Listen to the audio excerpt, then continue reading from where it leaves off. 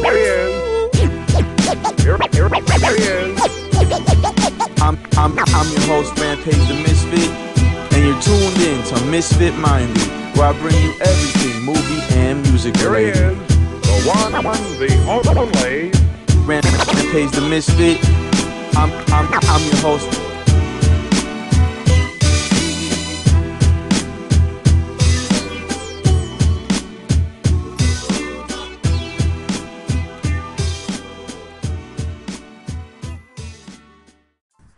What's up, boys and girls, and to all my misfits around the world? I'm your host, Rampage the Misfit, and you're tuned in to Misfit Minded, where I bring you everything movie and music related. Today is Tuesday, June 26th, 2018, and it is Blu-ray Tuesday, so that's where I bring you all the new releases. We're going to do a little bit different, and I'll explain that in a little bit, but it's still going to be good. And also, as promised last night, I'm going to do some music reviews, and I'll get into that in a second as well. Right now, I'm coming to you live from an undisclosed location, some hiker's trail in Wisconsin.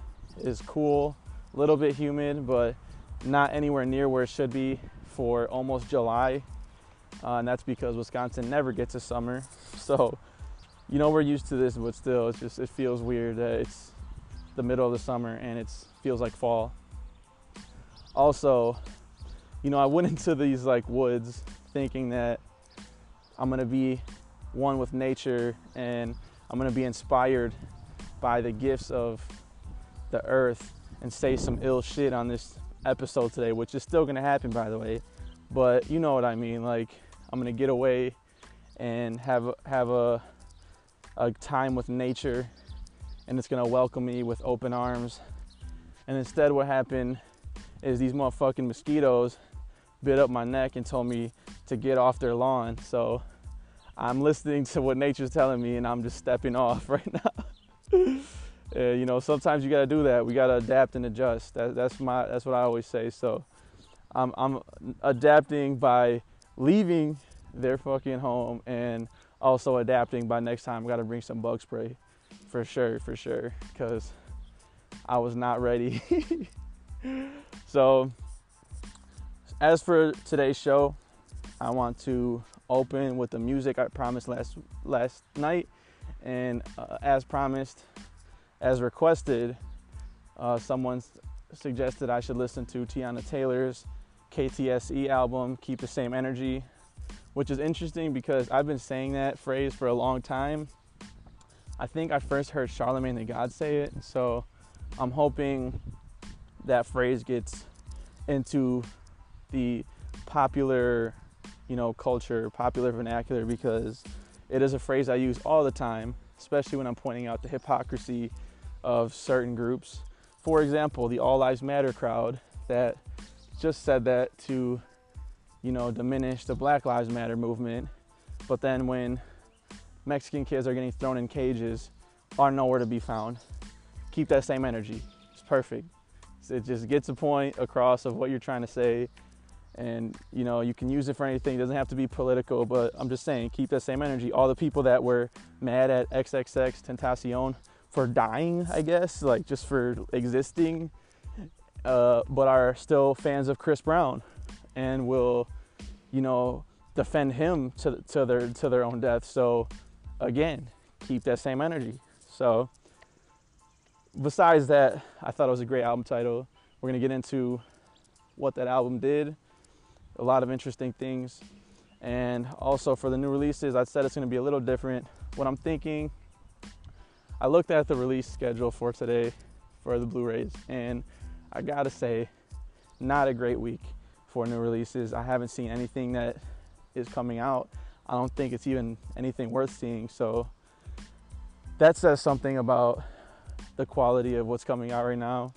But instead, what I'm thinking about doing, every week I go to these certain stores, find the best deals, see what's a good bargain, and get some Blu-rays and add it to my collection. I have over 300 in my library of Blu-rays, and I obviously love it. So I'm gonna tell you guys what I picked out, you know, get into why I collect. And so I think that'll be fun, and if you guys enjoy that, I'll keep doing it. So I think that wraps up the intro to the outro, to the whole show, and we're gonna get into what's regularly planned and what's new and different, and it's gonna be amazing. So thank you guys for listening. Stick around a while, don't touch that dial, and I'll be right back. So the first track on Keep the Same Energy is called No Manners. I think it's a great intro to this thing. Pretty much all of Kanye's projects in the past month have been around 7 tracks exactly, and around 20 minutes. This one is 8 tracks and about 25 minutes, and I do think that they could have cut 1 track on here and it would have been just as good, but we'll get into that later. For this track, I think it's really effective as an intro. It starts off really sad, and we got like some piano chords just playing softly. You have a violin backing it, and I actually would have been fine if it was just that for the whole intro, but then of course Kanye brings in that extra detailed layer that just puts everything in place. So like once that drum drops and you get that like filtered voice in the background, it gives it like a really eerie, chilling effect. And then with Teyana Taylor's voice, you know, talking about I got a man, ain't got no manners, I thought that was a clever little line. And she's not doing anything showy, she's just opening this album as it should be, just a preview of the vibe you're gonna get for this thing. And yeah, track 1, solid track for me. Let's go to the next one. So track 2 is called Gonna Love Me. It also has a predominant sample throughout the whole thing, and you know, the back and forth between Teyana Taylor and the sample works really well. I also love the transition from track 1 to track 2. It flows from the eerie sample from the first one to kind of the chipmunk sample that we've known Kanye West to do early in his career. The lyrics on this thing, it's very painful what she's singing about this relationship and just wanting to be with one person for the rest of her life. One line that stood out to me is she was talking about overthinking and understanding. Thought that was some good wordplay there. And the whole beat in general is just a soft, jazzy guitar, a very low-key snare, something I could hear Miguel over. I'm getting some Miguel vibes, really soulful R&B vibes. So again, I thought the intro was good, and I think it flows really well into this, and it's really progressing into what the album's going to sound like. So I dig this one too. So Issues / Hold On. Teyana Taylor is doing her thing on this track vocally. She's riding the beats in the first 2. She's going along with the melodies, and I think this is the first track where she's going above and beyond that.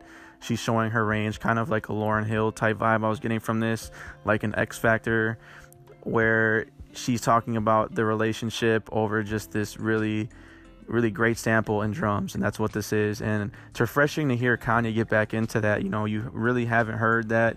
Obviously the man knows how to sample, but I'm talking about vocal heavy samples that we used to see in like Late Registration and College Dropout, and to see him get back into that again is just really nice. And over an R&B artist nonetheless, it just goes really well together.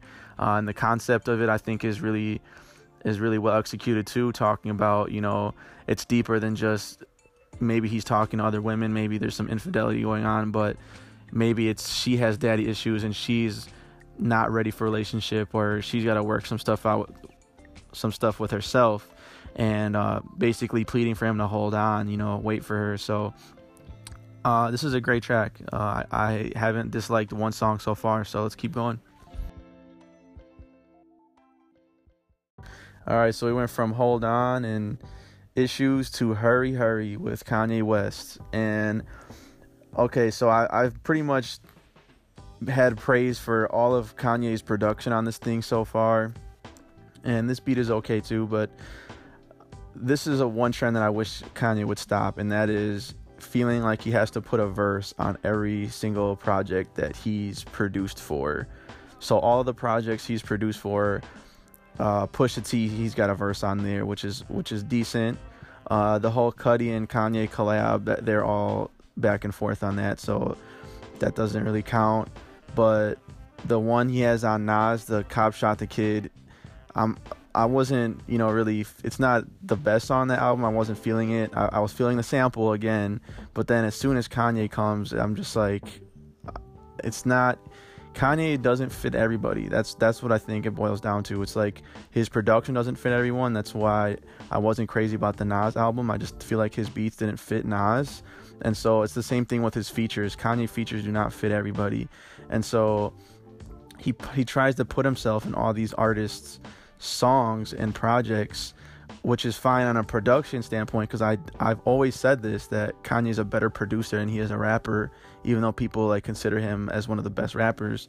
I just always admired his production. So on this thing, I kind of wish that he kept the vocals to Teyana Taylor. This song's about fucking, so I really don't want to hear Kanye when it comes to that. I'd rather just hear, and he's got some cringy lines on there talking about call me Zaddy, and so I wanted to just be Teyana. And again, with this like trend of like putting in moans and stuff in rap songs, I don't like it from rappers. I don't like it when Big Pun did it or Biggie did it, and so Teyana's doing it. I mean, I don't mind it as much, I guess, since she's a girl, but it's still kind of distracting when I'm trying to listen to, someone singing and you just have a girl moaning in the background.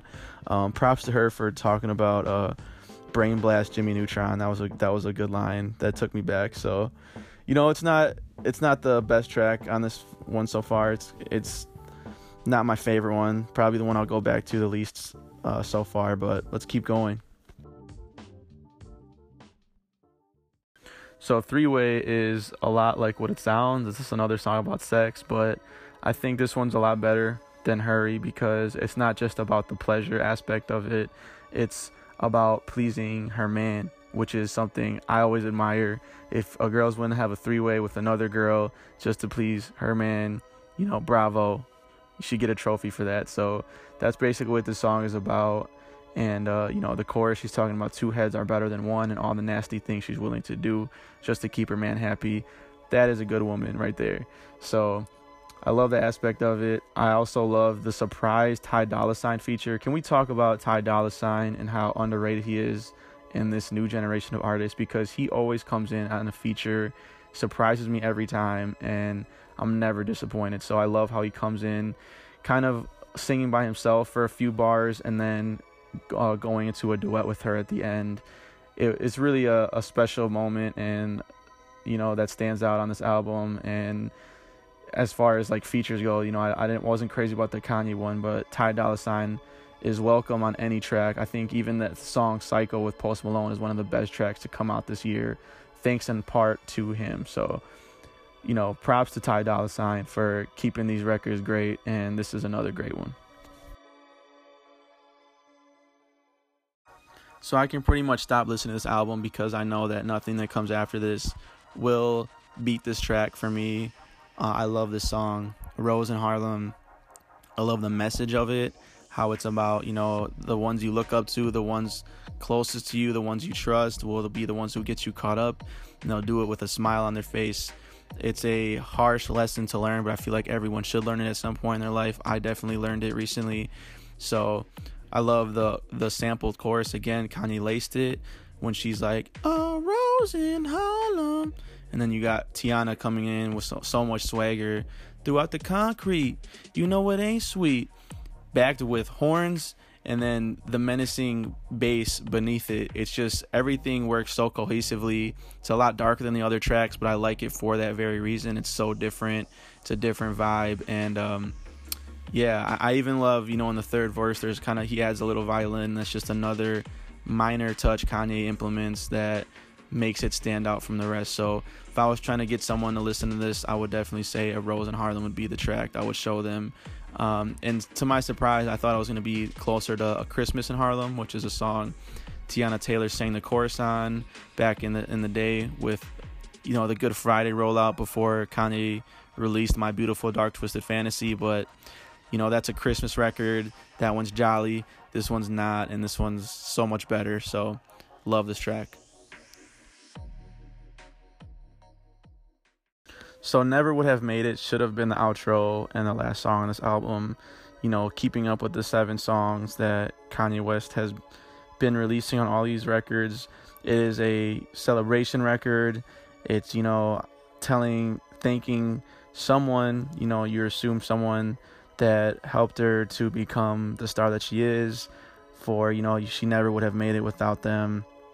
It's got like a real positive gospel type vibe. I love how the filter he put on the drums on this, because they're still hard, but he filters them to where it doesn't overpower the record. There's no drums really on this record that stand out, and that's probably a good thing. She sounded like Alicia Keys to me a little bit on this one, and so I think this is just a good, end closing. I love the nature sounds in it. It's like a new beginning for her, and should have been the last record, but we have one more to go, so let's get into that one.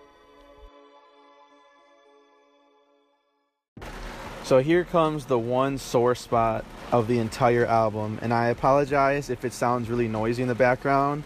I had to go to my car and close my windows because it just started rainstorming out of nowhere, and now I'm like soaking wet. So this record just is baffling to me why they put it on here. Not only did it break the trend of 7 tracks on all these albums and made it 8, it's for no reason. It feels like a bonus track. It feels like there's no connection to any of the other songs on the album.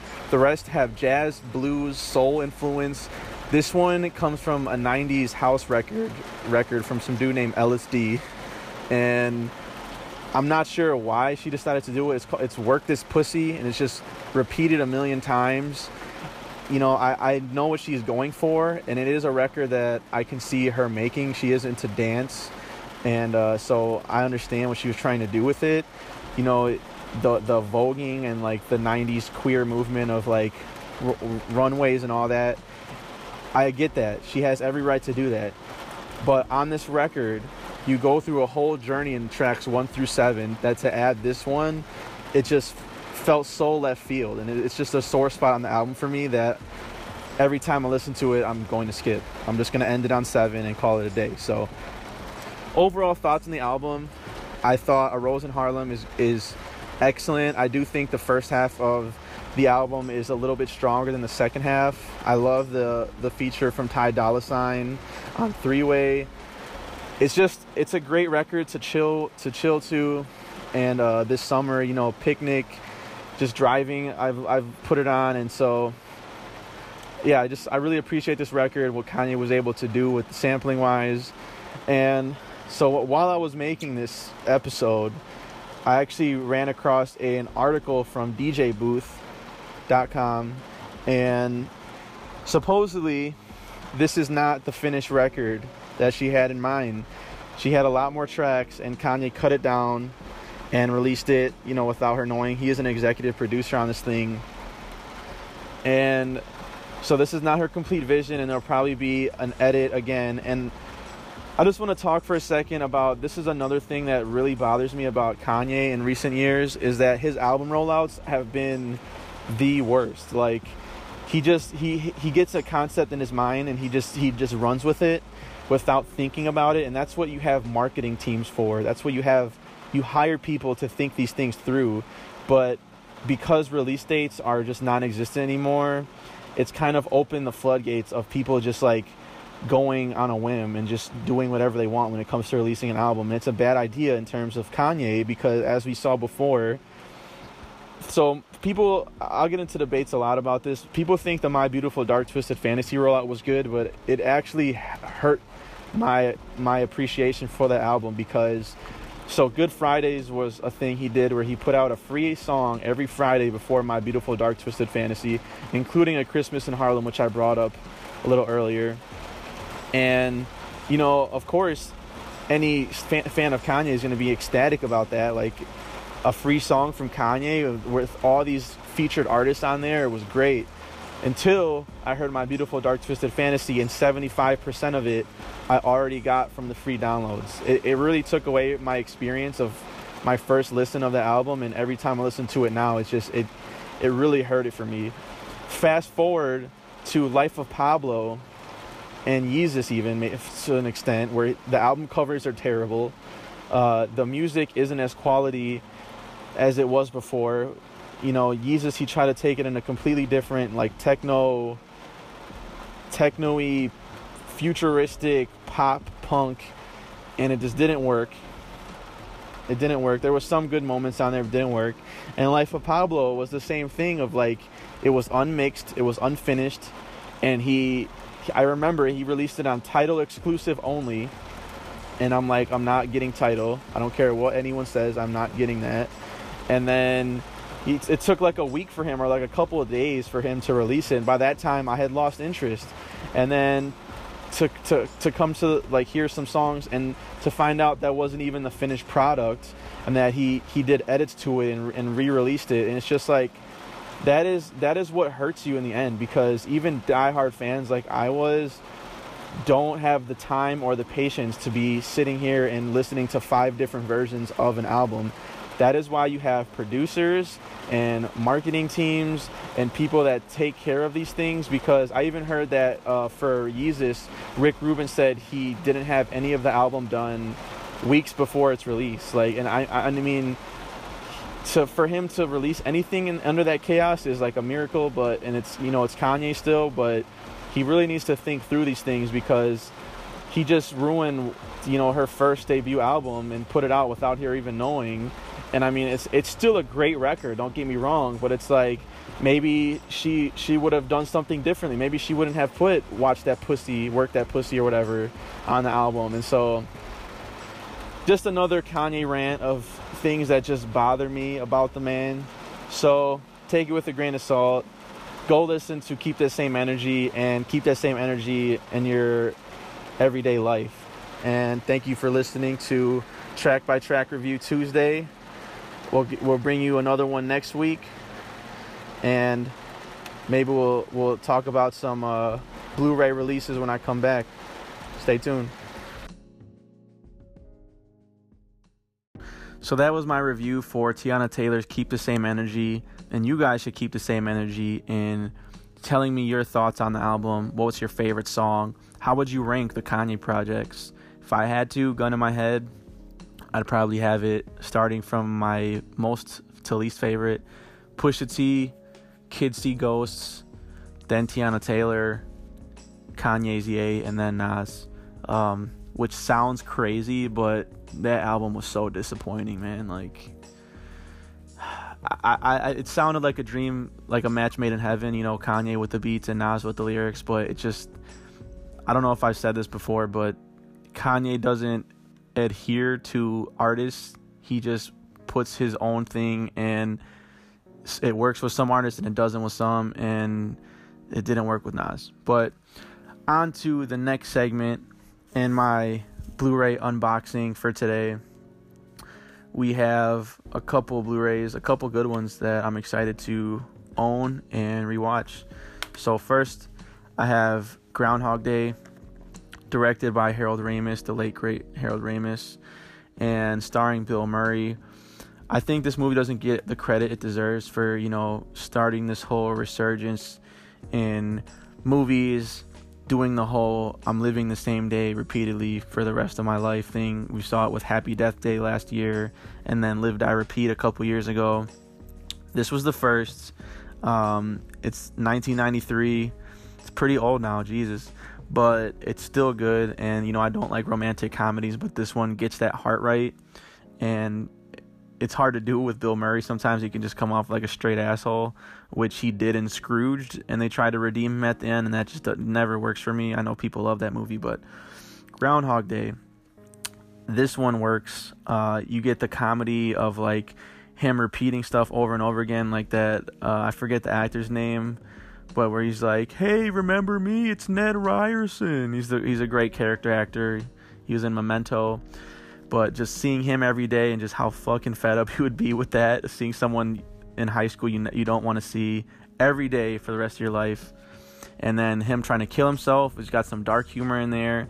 And him trying to, you know, win over Annie McDowell's heart by just knowing little stuff about her.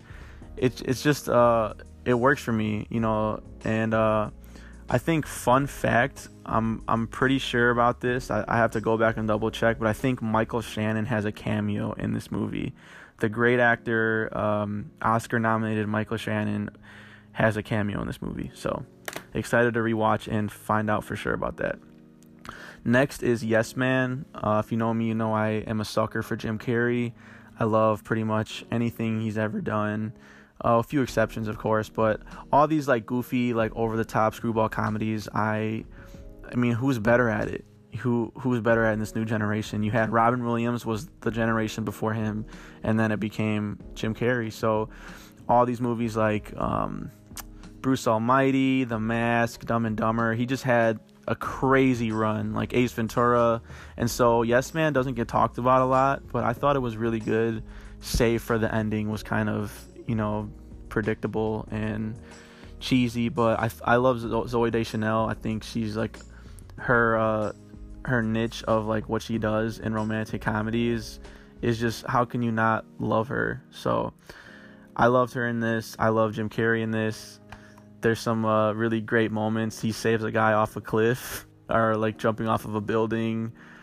He gets a blowjob from an old lady. It's just like it sounds ridiculous, but it's Jim Carrey, so he makes it work. Bradley Cooper is in there too. Great cast. So I'm excited to finally own that one. Okay, this one is a love-hate for me because when it came out, everyone took it serious and loved it. And now that it's been years, some of it doesn't hold up. So this movie is 8 Mile. It's the 2003, let me check, the 2002 movie about Eminem's life, semi-autobiographical.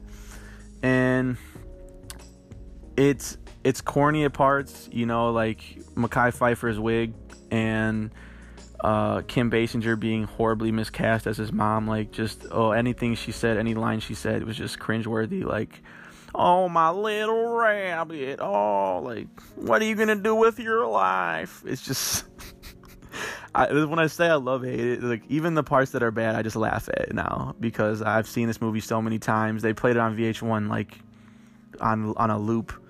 And, you watch this for the battle scenes. It's like Step Up or any of those movies. You watch it for the dance scene at the end. You don't really look at the plot. There really is not a plot per se. It's just him hanging around his friends trying to rap, and even the battles are funny. He battles Exhibit at one point, calls him a plant. He walks down his mom having sex. Like, all these things you would think are like in a comedy, but they're not. And then anytime Eminem flies off the handle and gets mad, it's just funny. Like, he's not a bad actor. He's playing himself essentially, but it's just fucking funny to me. And then rest in peace, Brittany Murphy. But yeah. And then when his mom asked him, like, for advice about her boyfriend not going down on her, it's just fucking comedy. I don't want to hear that, Mom! Next movie we have here, it's switching the genre to horror. It's a movie called Clown, just Clown, and if you saw it last year, you would like this one. It's directed by John Watts, and not really any known actors, produced by Eli Roth. It's just about a simple story of this dad trying to do something good for his son and dressed up as a clown for his birthday because the clown backed out last minute that they had scheduled. And then he turns into this demon clown and he finds out the whatever outfit he got is like cursed. And from there, just creepy ass shit happens. Kids get eaten. And I won't say anything more. But yeah, go see it. It was on Netflix for a while. Not sure if it still is. But definitely check and let me know if you guys see that one. This one was one of my favorites of last year. It actually, if I remember right, made my halfway best movies of the year list. So that's when in June, I make a list of my top movies. And so this made it last year. And I'm going to do that actually soon because June is almost up. And this is It Comes at Night. So A24, who just released Hereditary, that movie was fantastic. So was this one. I saw it in theaters, and it's just the way it used the music. It kept me on the edge of my seat. I didn't know what to be scared of, to be honest. That's what made it so creepy. It was just that feeling of like unease and paranoia, and what would you do to keep your family alive? And that's why I love this movie. And Joel Edgerton is one of my favorite actors, like new actors, new faces. I've just enjoyed him in everything he's been in recently, including, what was that UFC movie? Not Fearless. Unbreakable? No. God damn it. What was that called? The UFC movie he was in. This is going to kill me now. Okay, he was in The Gift. That is a great movie. That has a twist. It's a thriller. This one's kind of more of a thriller too than a straight up horror movie. And so, yeah, I definitely recommend this one. The last one is Hacksaw Ridge. And this one was one of my favorites of 2016. Has Mel Gibson directing it. This was like what kind of made people be like, oh yeah, Mel Gibson's not so bad anymore. At least he's making good movies. And you have a great cast: Vince Vaughn, Sam Worthington, based on a true story. Andrew Garfield, based on a true story of this man, Desmond Doss, who went into combat, World War II, without any guns or ammunition, and he was a medic, and he basically saved 75 men without firing or carrying a gun. And so if that doesn't sound like a miracle to you, then I don't know what to tell you. It gets a little cheesy, especially at the beginning and at the end with like the religious stuff, but the war scenes are some of the best you'll see since, Mel Gibson and Braveheart or Saving Private Ryan. And so definitely recommend that one. So I think that's the batch I got for today. Not bad. This is usually like around the amount I get, so not too bad. I didn't spend an arm and a leg to get these.